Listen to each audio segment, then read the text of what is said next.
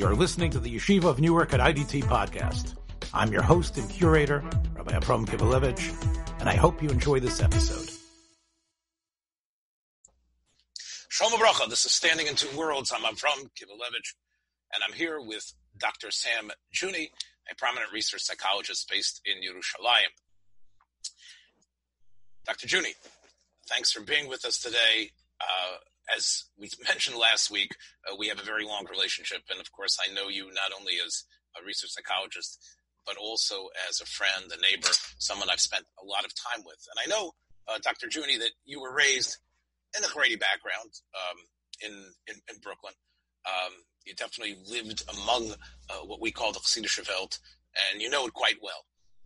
You were more than fluent in Yiddish. You were a big, as we say in Yiddish, a große Kenner in the world of the Chareidish Welt, the Chassidish Welt. And now you've moved to Yerushalayim. And I know that you are not only a research psychologist, but you also have a tremendous amount of experience in treating patients. So I think our listeners, and I myself, will be very interested in hearing about your views on the Chareidi world, how the Chareidi world differs between what you remember and what you knew in America, the way it still is, and what your observations are in Eretz Yisrael. And I'd like you to perhaps expand not only on perhaps Chareidi patients that you've had, but your general sense of what is the Chareidi dynamic and mentality, the way you see it in Eretz Yisrael today. Okay, hello, I'm delighted to be here again. Let me just do a slight correction.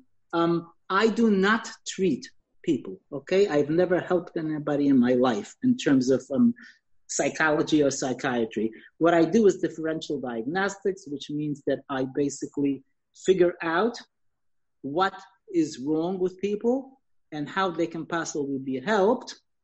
And then I refer people to where they're supposed to go. And I also can formulate the treatment plan if they need that, but I do not do actual treatment. So that's the correction. Okay. So just to explain that in clearer terms, what that means is that you are the gatekeeper. You'll be able to suggest other professionals when you look at the original problem that the person might have. So you definitely do see a person and discuss and think about yes. What's the diagnostics. You just don't necessarily stay with them over the long haul. I do not stay with them over the haul at all. What I do is I formulate what's going on and then I wash my hands of it. Okay. All right. Correction duly noted. Okay. So you had this big question. Can you just make it a little more specific? You had this big question about Chareidim.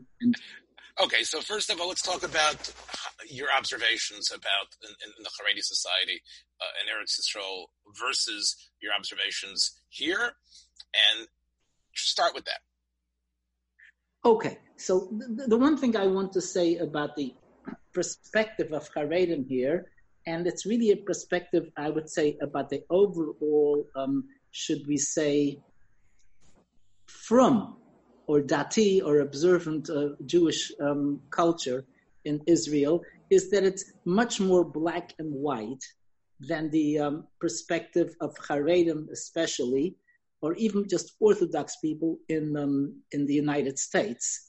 In other words, people don't have several categories here of what kind of Jew you are. Like, for example, conservative Judaism, Reform Judaism, that did not take much traction here yet. So essentially, you're either Chareidi from, or you're not. There isn't much recognition that there's something in between, like perhaps modern Orthodox, or if you want to push it, perhaps, let's say, a really traditional conservative Jew. They don't have that kind of concept.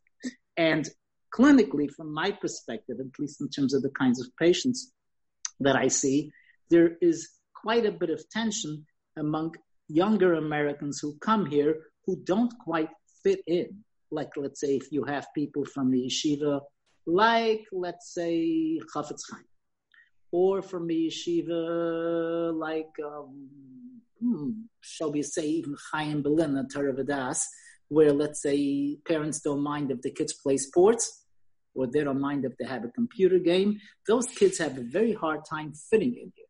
Adults as well, if you're not quite really Zichron Moshe material who davens in the Shtibels and Geula, and you're not someone who wants to go to the beach Shabbos morning, there's a hard time finding a chevra here where you can fit in.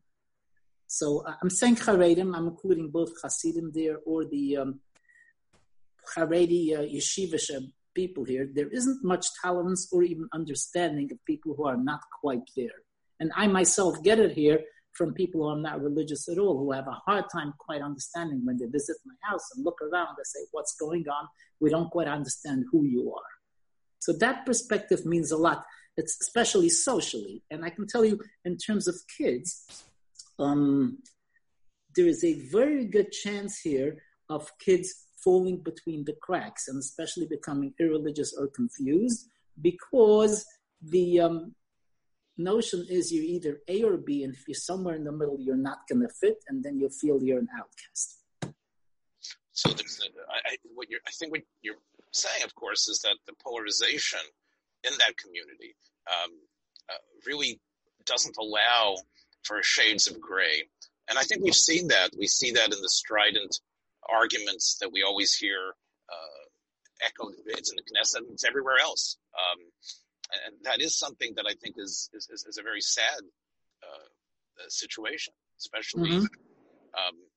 Do you find that are you getting some Haredi patients or who are coming to you because of that specific issue, that they feel they don't know who they are, they don't know where they can fit in, they're suffering from a certain dissonance in their personality? Yes, and I would add they're suffering from dissonance, and they're also suffering from basically persecution by the organized community that they belong to, because the point is you better shape up or get out, and there is no option for basically just living your life. Like, for instance, the idea of kids who don't quite fit into the system going to work. Okay, that's horrible. They don't I would say a typical Haredi community does not distinguish between somebody going to work, somebody becoming irreligious, somebody marrying a non-Jew. It's like, wow, what is wrong with you? It's the same kind of venom. Joining the army is definitely, in the Haredi world, the equivalent of converting to a different religion. There is no moderation. You're either with it or you're totally out. And that leads some people really into, and especially people who have issues, not just with the fact that they don't fit in, let's say, intellectually or in terms of their abilities to pull it, but just in terms of their disposition. If they don't fit into the kind of life, and if you want to, we can talk specifically about the different kinds of Hasiduses or Haredi clans here, but essentially there is no allowance. There is no allowance at all, and it leads to a kind of a radical extremism, which, I don't care about the culture itself, I'm not part of it, but which is very disturbing to the members of the culture. Even those who stay, they feel they're there under duress, they're there under the threat that if they even veer a little bit, they're totally out. It's like you're on a diet. You feel, okay, so if I cheat once, okay, so I've cheated once. I've cheated twice, I'm still on diet. That's not how it is when you belong to this community. If you veer off a little, you will be hounded, but you yourself will feel that you're a total failure. It's not that you don't quite belong, you're totally out of it and you have no identity. And that's quite threatening to people here, and it has a lot of psychiatric fallout, a lot of it. Would you say, we talked in our last episode, we talked about in general Israeli mentality. Would you say that sort of firm strictures of who you are and you have to be a certain way? Would you say that's only by the Chareidim? Would you say in the modern the modern world there? Would you say Dati Leumi or the liberal left Israeli? Is there also that sort of rigidity in terms? Yes. No, the rigidity is there across the board, and it isn't as badly. It doesn't have as bad of a deleterious influence on the non-from world, because not belonging doesn't have implications of being like evil or being betraying something. In the Chareidim from world, if you're not there, you're basically stabbing them in the back, and you're doing something that's horrible and that you'll burn in hell. And that aspect doesn't exist on the other side. But the extreme categorization here, the black and white categorization, is something that's part of Israeli society altogether. And the Chareidim have bought it, hook, line, and sinker, from the other perspective. But they've bought it, basically saying, are you with us or not? Are you one of us or one of them? And if you're one of them, you are one of them regardless of any shades. You are bad, evil, it doesn't matter. And look, that kind of extremism you hear in the Knesset. You hear the way they debate it. They're fighting each other as if they're the worst mortal. They're in the antithesis of each other, not the different point of view. So even though the invective is definitely hard for us in America to hear, because we have more of a sense of unity and coming together, would you say also as a scientist that it also deadens, or at least dampens the ability to really think out of the box and to be fluid, to be calm and to think about things in a new way? It would seem that as much as the Israelis are at the forefront of a lot of scientific breakthroughs and in terms of what they've been able to accomplish, but if they are so bonded and so strictured by where they can think and what they can be about themselves, I think that's won't that have an effect on the type of work that they do and the type of thinking that they do and the type of inventiveness and creativity that they are able to summon up? Well, you see, there's two aspects. In general science, I think sometimes having a black and white view can actually encourage you to do better, because it's either wrong or right. There's no middle ground, and that gets you going. The real hassle is in terms of what we call the social sciences or psychology. And that's something that means that you really find that you have nothing to do with this person. I have nothing in common. He's totally not like me. I don't want to go to the Arab-Israeli conflict. That's a whole different parsha.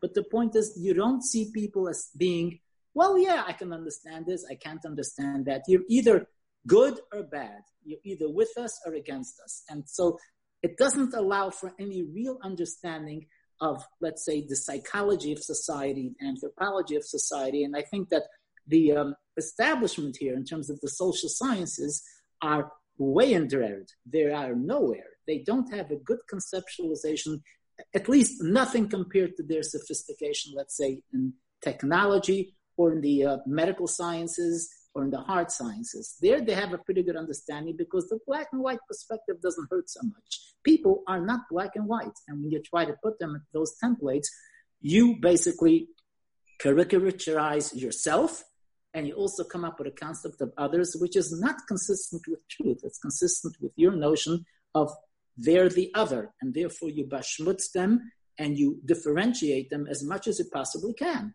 I mean, you're surprised to find out that that person has a navel. Wow, they have a navel also. I didn't know that. Okay. So let me ask you,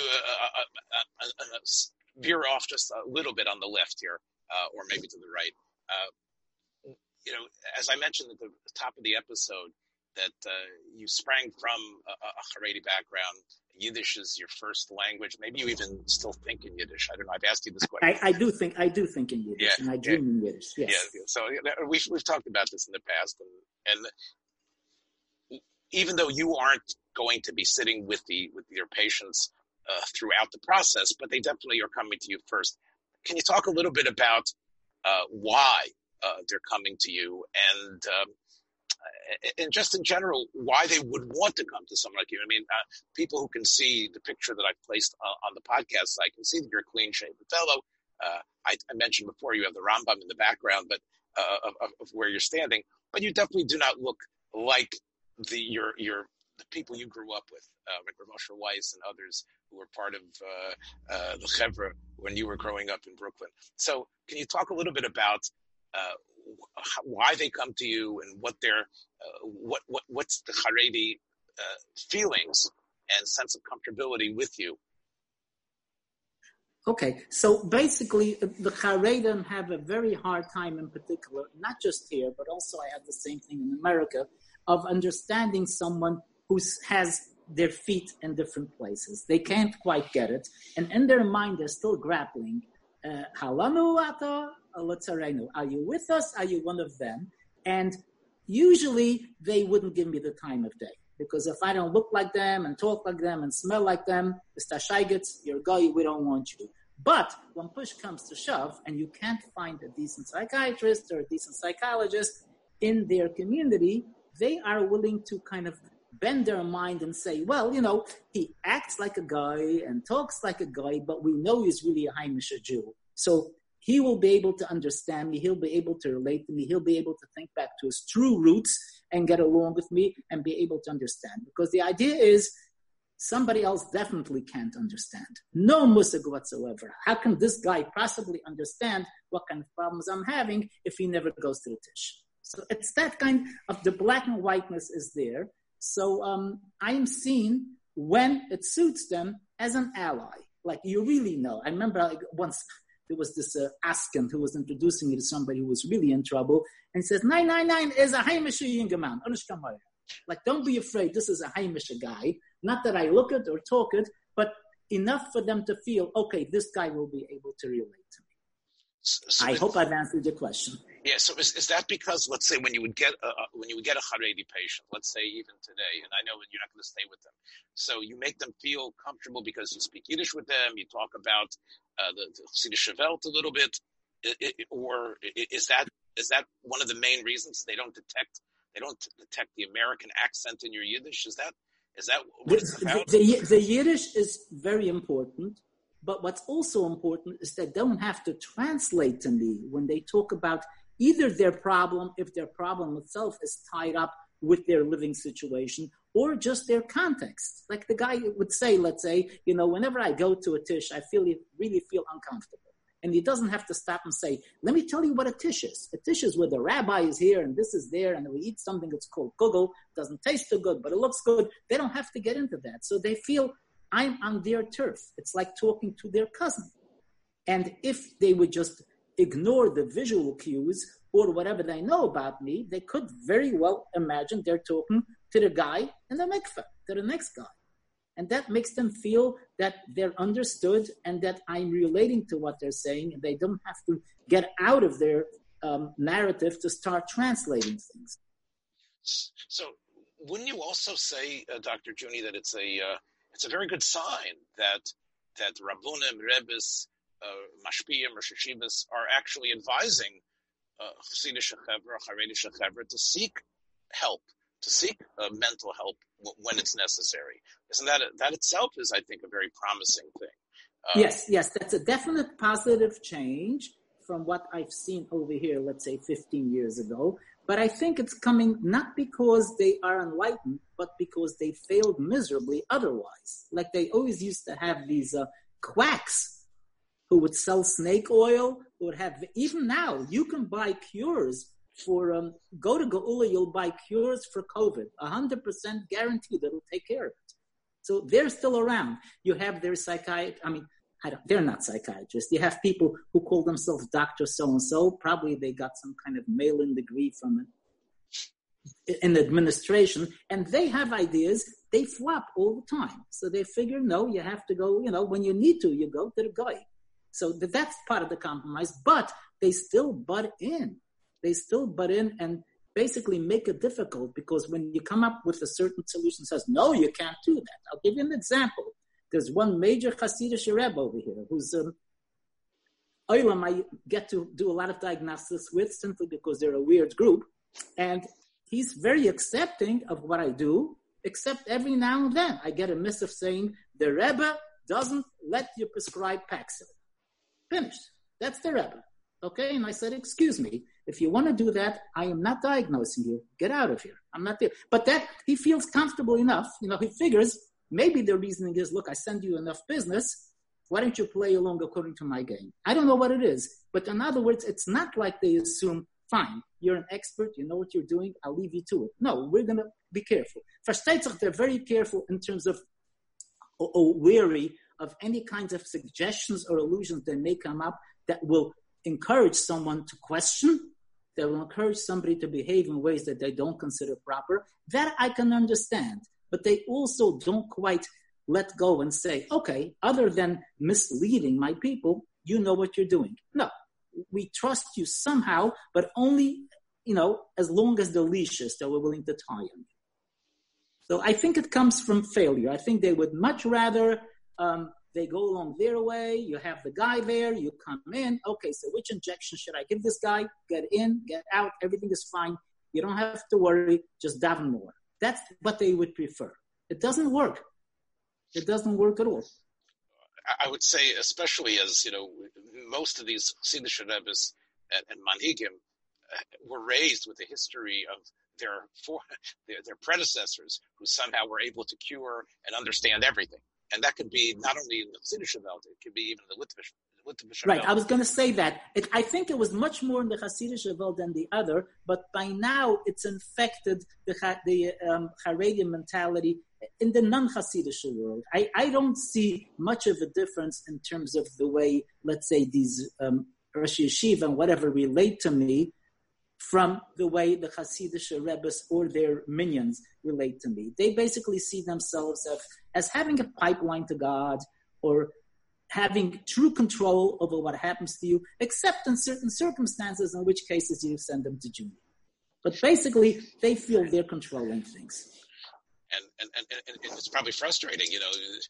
I grew up, even where I was, hearing about how the Chazon Ish was able to diagnose exactly what every person needed in the hospital and exactly where the surgeon should cut. And there is this idea that... Sure he did. I'm sure he did. And I'm sure all those stories are very accurate. Yeah. So let me ask you, let's finish up on this one note. I know that both of us hate seeing things that are broad and inexact. And there has been a lot of invective and negative things written about the Chareidim in the liberal press. I know that there's, and again, I hate bringing in popular culture, but I know the program Shtisel, for example, which is a big hit. I haven't seen all the episodes. I've seen a number of them, just 3 or 4 of them. And I know that people say it's doing so much to change the perspective of how the rest of the Israeli world looks at the Chareidim. But we know that change really reflects the general approach, which is a very negative one. And they are painted in very extreme and ugly ways. And maybe the Chareidim don't help things by their aggressiveness. Do you think there's somehow in what you do, and especially not only as a person who helps steer along a treatment, but also in terms of the types of papers you might write, is there some way you could make things more human, make the left world or even the scientific world understand that the Chareidim are not a different brand of human?